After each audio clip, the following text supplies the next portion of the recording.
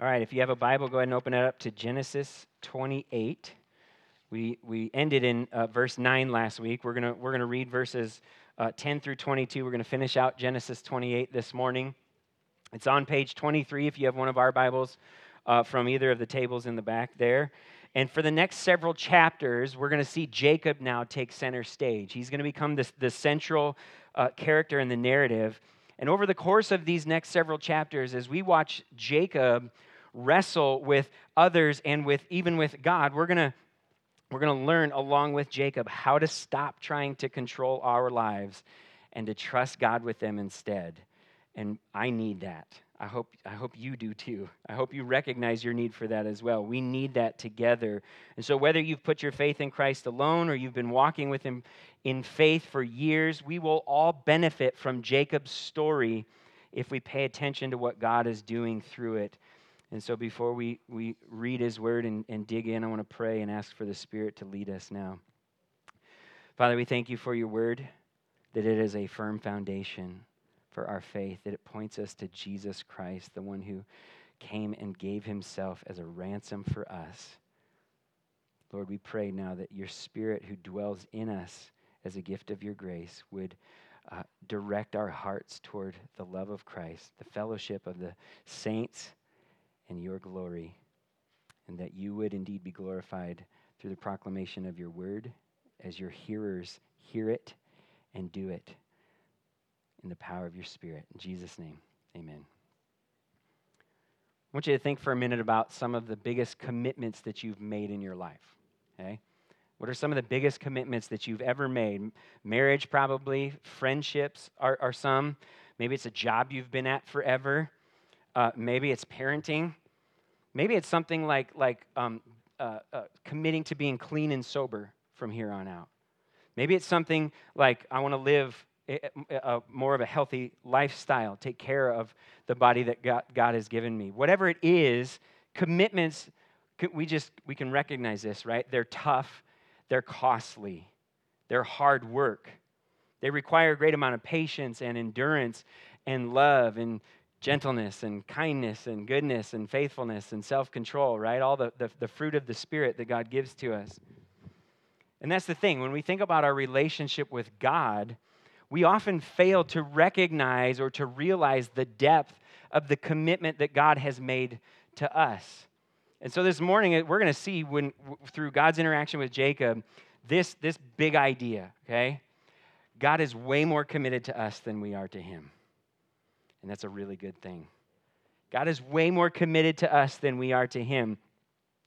And it starts with his appearance to Jacob. Look at verse 10, chapter 28.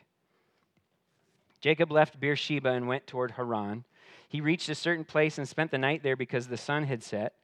He took one of the stones from the place, put it there at his head, and he lay down in that place. Now, if you remember from chapter 26, Beersheba is where the Lord appeared to Isaac and made the same promises to Isaac that he made to Abraham. And so God promised to be with Isaac as well. And in response to what God had said, Isaac built an altar there and he worshiped the Lord there. That was the moment that Abraham's God became Isaac's God, if you remember.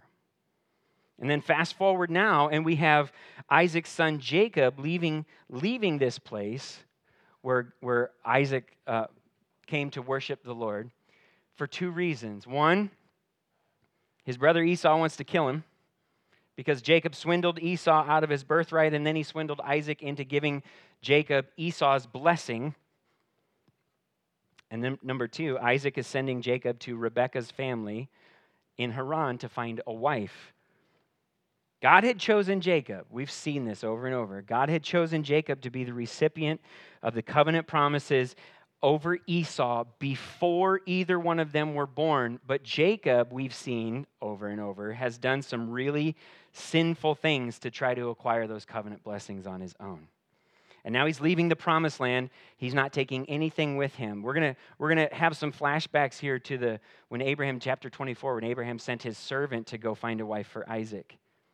That servant went with all kinds of stuff, and he went trusting in the Lord.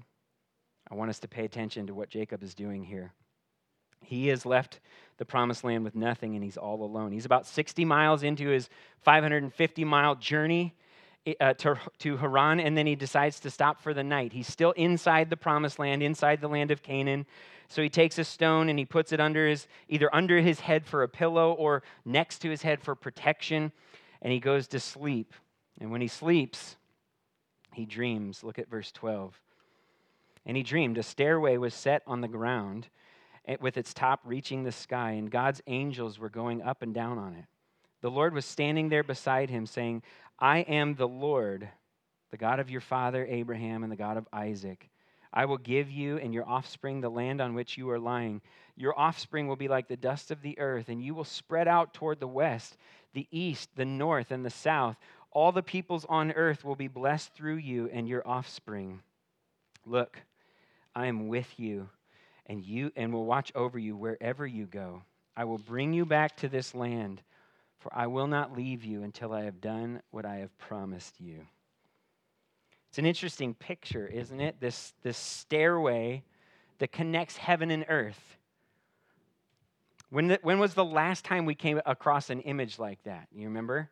We've seen something similar to this in Genesis chapter 11. It's called the Tower of Babel, right? The last time heaven and earth where somebody was trying to connect them both. But the problem is, when the humans did it, when the people did it, they wanted to go up to God, and they wanted to take his glory. They wanted to make a name for themselves, right? What did that result in? Their judgment. They were spread out across the land. They were given different languages. Literally, they were babbling, right? And so here in Jacob's dream, God is the one that's coming down in order to make his glory known, and he is bringing blessing with him. Two opposite pictures right there. When people try to go up and they want what God has, they get what they deserve. When God comes down and gives us what we don't deserve, we get blessed, right?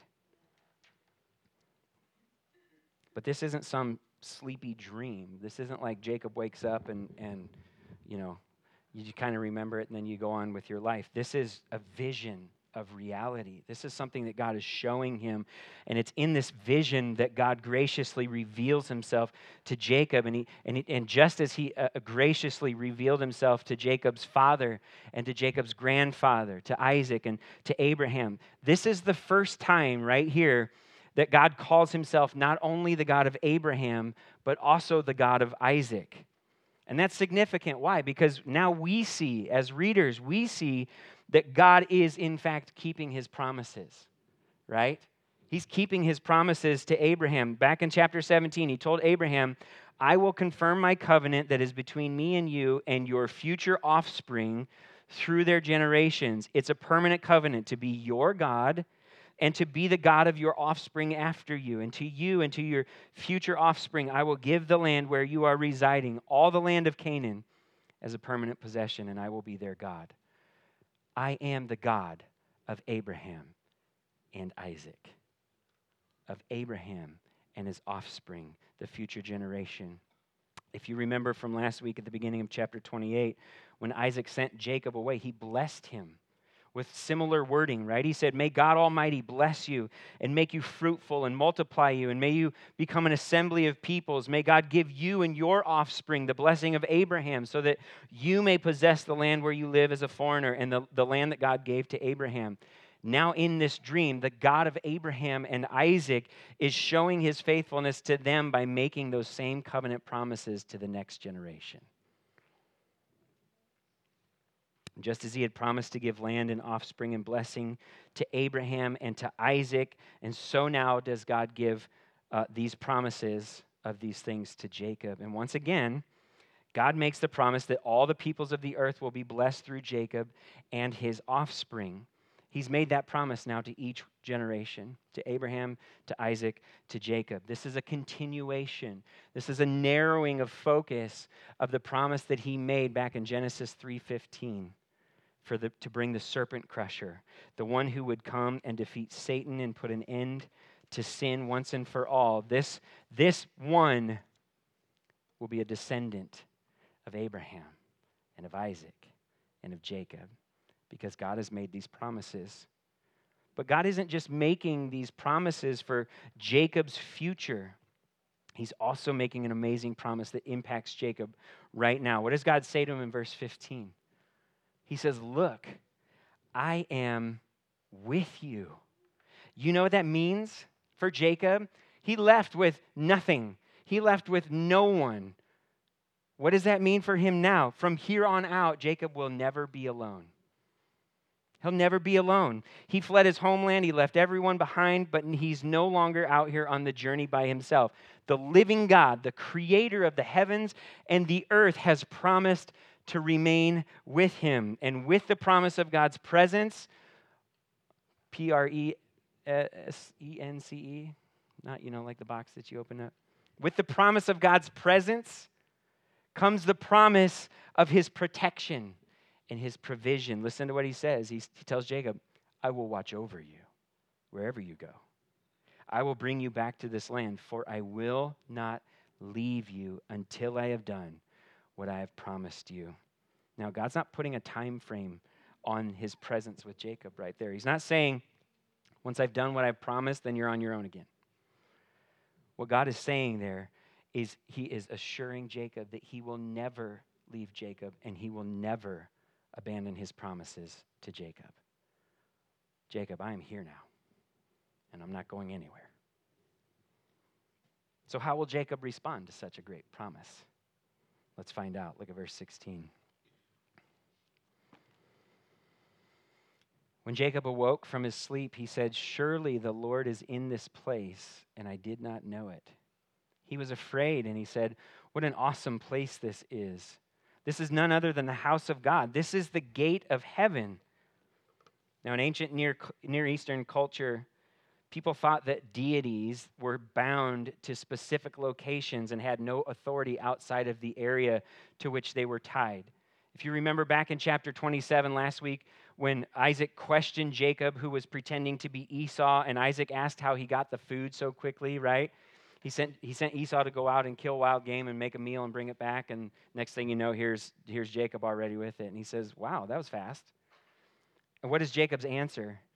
He says, the Lord, your God, made my journey successful, or made me successful. The Lord, your God, made it happen for me. That's what he says. Jacob has not claimed his father's God as his own yet, but now his father's God is here with him while he expected his God to stay in Beersheba with his father. He's dumbfounded.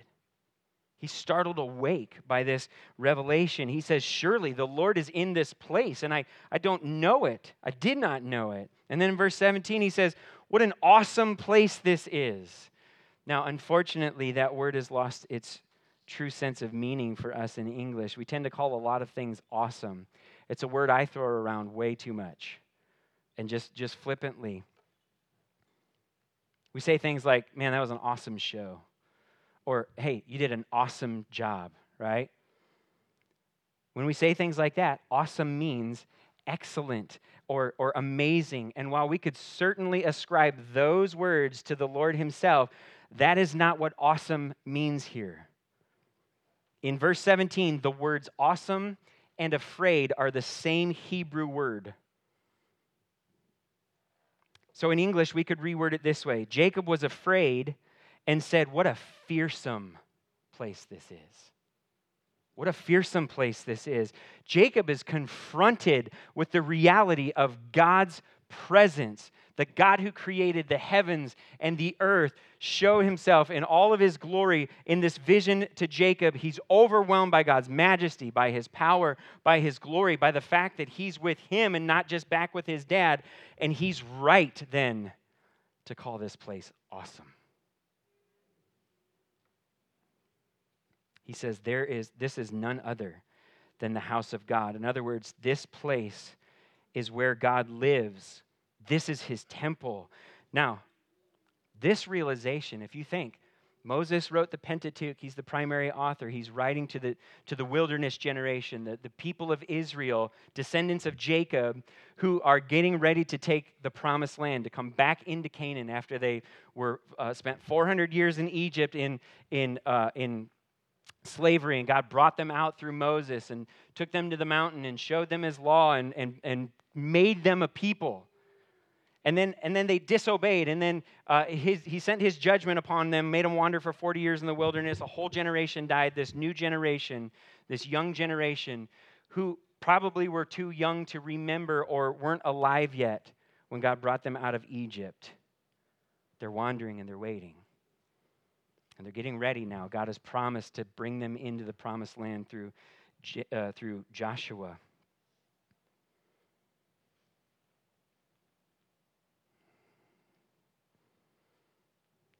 How valuable is this statement by Jacob to say this is where God dwells?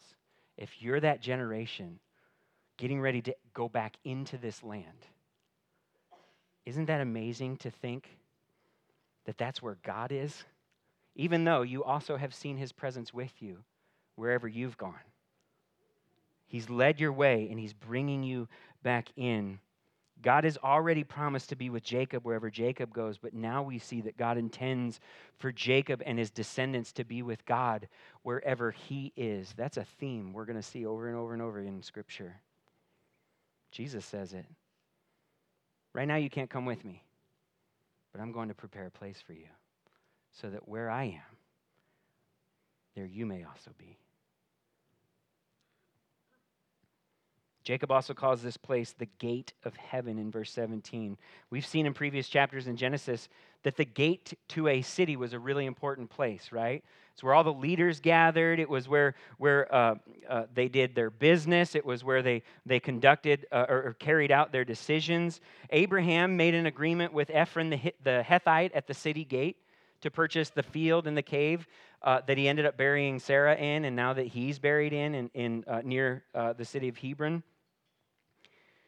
Now God has met Jacob at the gate of heaven and promised his presence, his provision, his protection. And even though Jacob is afraid of God's glory, surely in this moment he sees God's goodness in these promises, right? Surely Jacob is going to take God at his word here, just as his father and his grandfather did before him, right? Let's look and see verse 18. Early in the morning, Jacob took the stone that was near his head and he set it up as a marker. He poured oil on top of it and named the place Bethel, though previously the city was named Luz. And then Jacob made a vow, if God will be with me and watch over me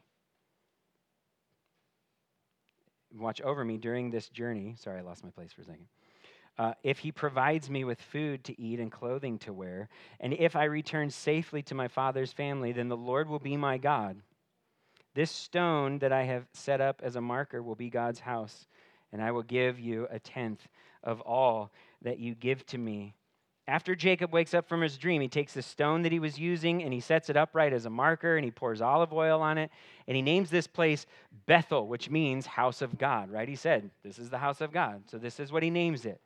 So far, so good, right? Not if we understand what Jacob doesn't do here.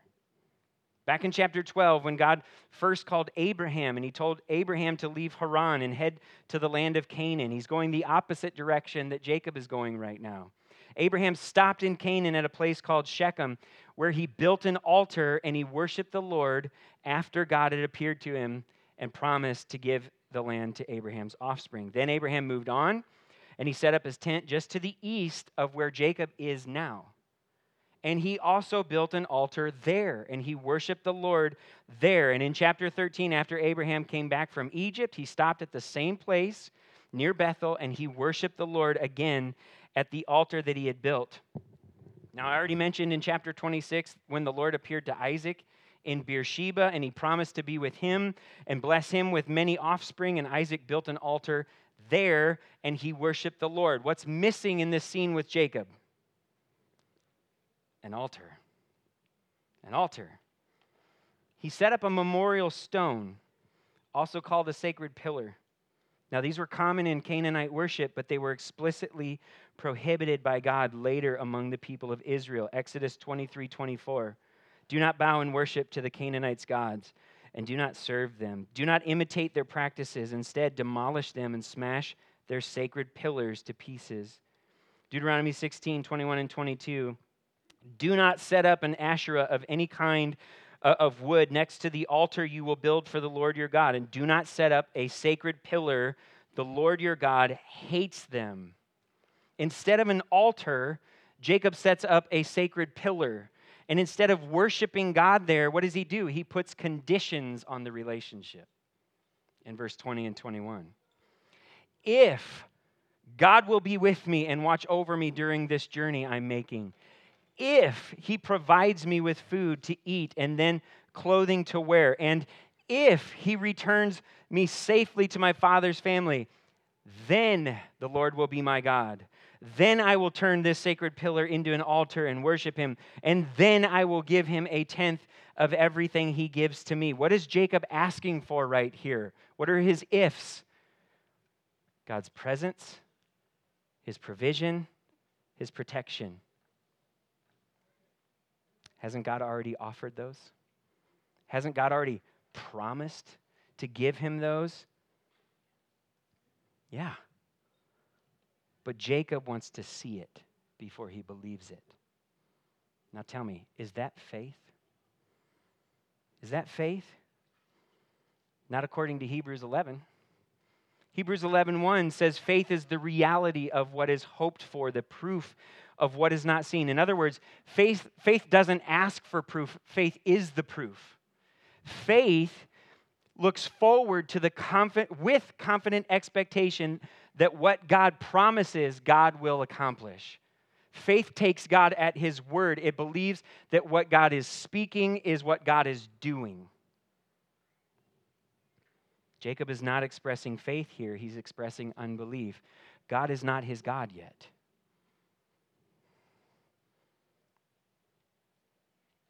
The way he is Isaac's God and Abraham's God. So is everything that's taken place here for nothing then? Is God wasting his time with Jacob? Not at all. Why? Because even though God is not Jacob's God in Jacob's eyes yet, catch this, God is already God in his own eyes. He's already Jacob's God in his own eyes. Why? Because he's made promises he intends to keep. He has made promises he intends to keep. Notice that God has no ifs and thens in what he says to Jacob.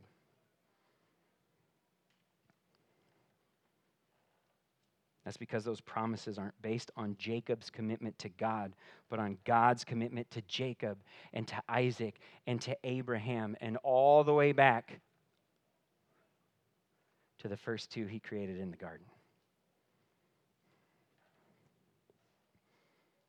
And over the next several chapters, we're going to watch God patiently break Jacob down and strip him of his own self-reliance until Jacob humbly realizes that he can't rely on himself and he must rely on God and God alone. God is far more committed to Jacob than Jacob is to God. And God is far more committed to you and to me than we are to him. And God has shown the depth of his commitment to Jacob and to us by doing what he promised that he would do. He sent the serpent crusher from Jacob's family line so that we might receive the blessing of forgiveness and salvation through him. In John chapter 1, in the New Testament, Jesus, the serpent crusher, he had an encounter with a man named Nathanael who had some unbelief of his own. Listen to this conversation. John 1, 43 through 51. The next day, Jesus decided to leave for Galilee. He found Philip and he told him, "Follow me." Now, Philip was from Bethsaida and the hometown of Andrew and Peter. Philip found Nathanael and he told him, "We have found the one Moses wrote about in the law. And by the way, so did the prophets. Jesus, the son of Joseph from Nazareth." "Can anything good come out of Nazareth?" Nathanael asked him. "Come and see," Philip answered. Then Jesus saw Nathanael coming toward him and he said about him, "Here truly is an Israelite in whom there is no deceit." Isn't that an interesting phrase? Remember, we haven't gotten there yet, but Jacob's name becomes Israel. Here truly is a Jacobite in whom is no deceit. Have we seen anything else besides deceit in Jacob yet? Here truly is an Israelite in whom there is no deceit. How do you know me? Nathanael asked.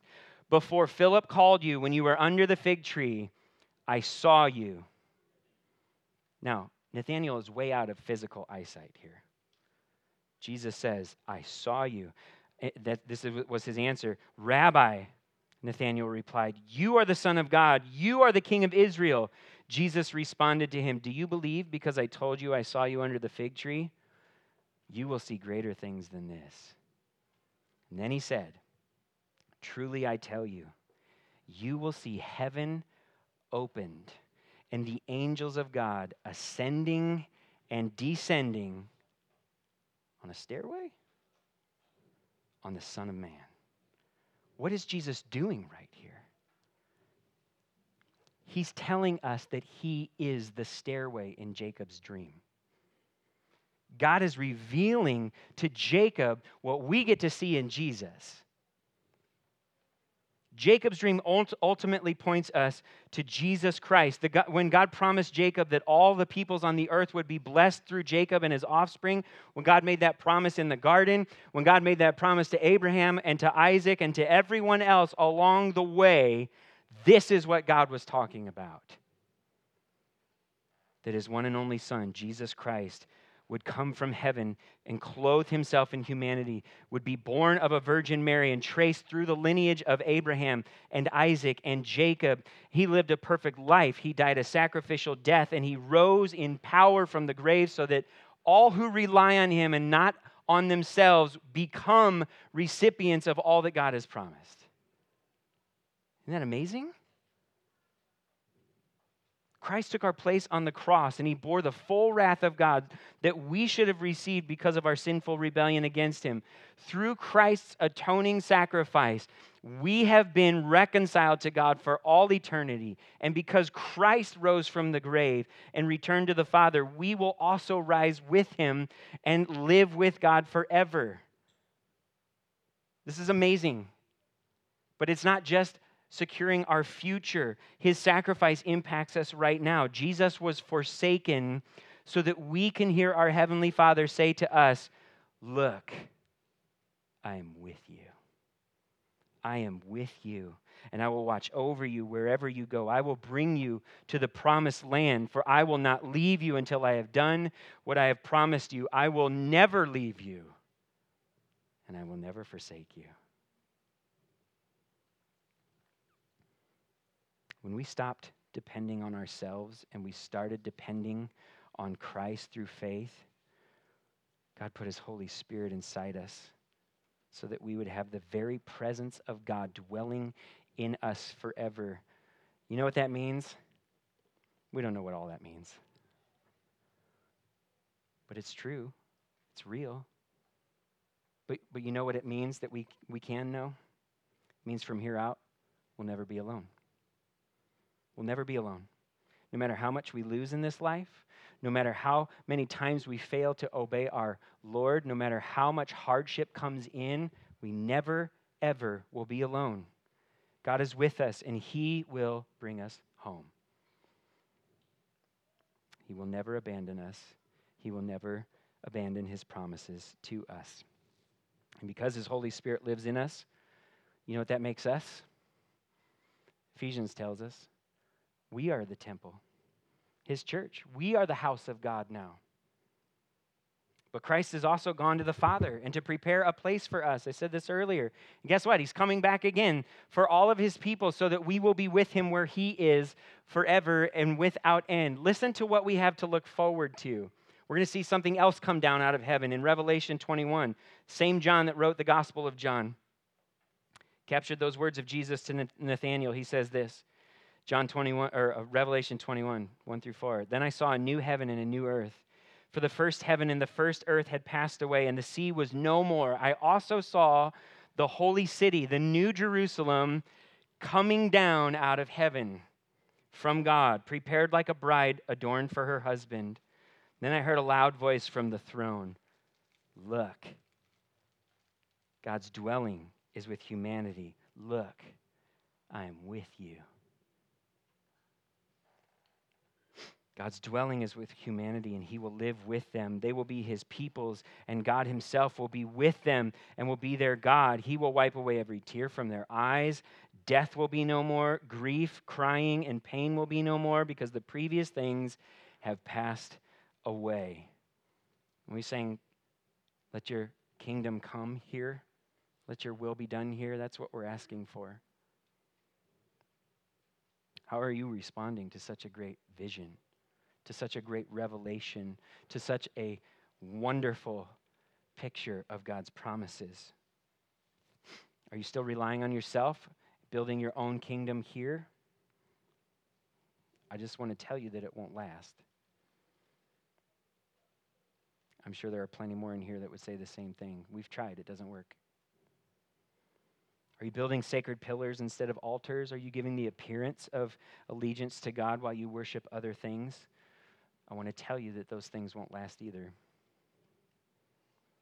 When Christ returns, he will topple every kingdom and destroy every false god and bring his righteous judgment upon everyone who has rejected him and pursued those things instead. And we will know what awesome means. But even if you walked in those doors this morning rejecting Christ, guess what? You can walk out fully surrendered to him. This is God's revelation to you. This isn't a dream. This is reality. This is his word that he's given to us, that you can know this is true and real and good.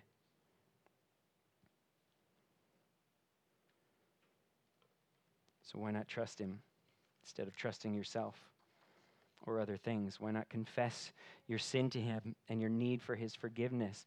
Listen, if you do that, he will freely forgive. I love his promise in John 10. Anyone who comes to me, I will not turn away. It's such a great promise. So come.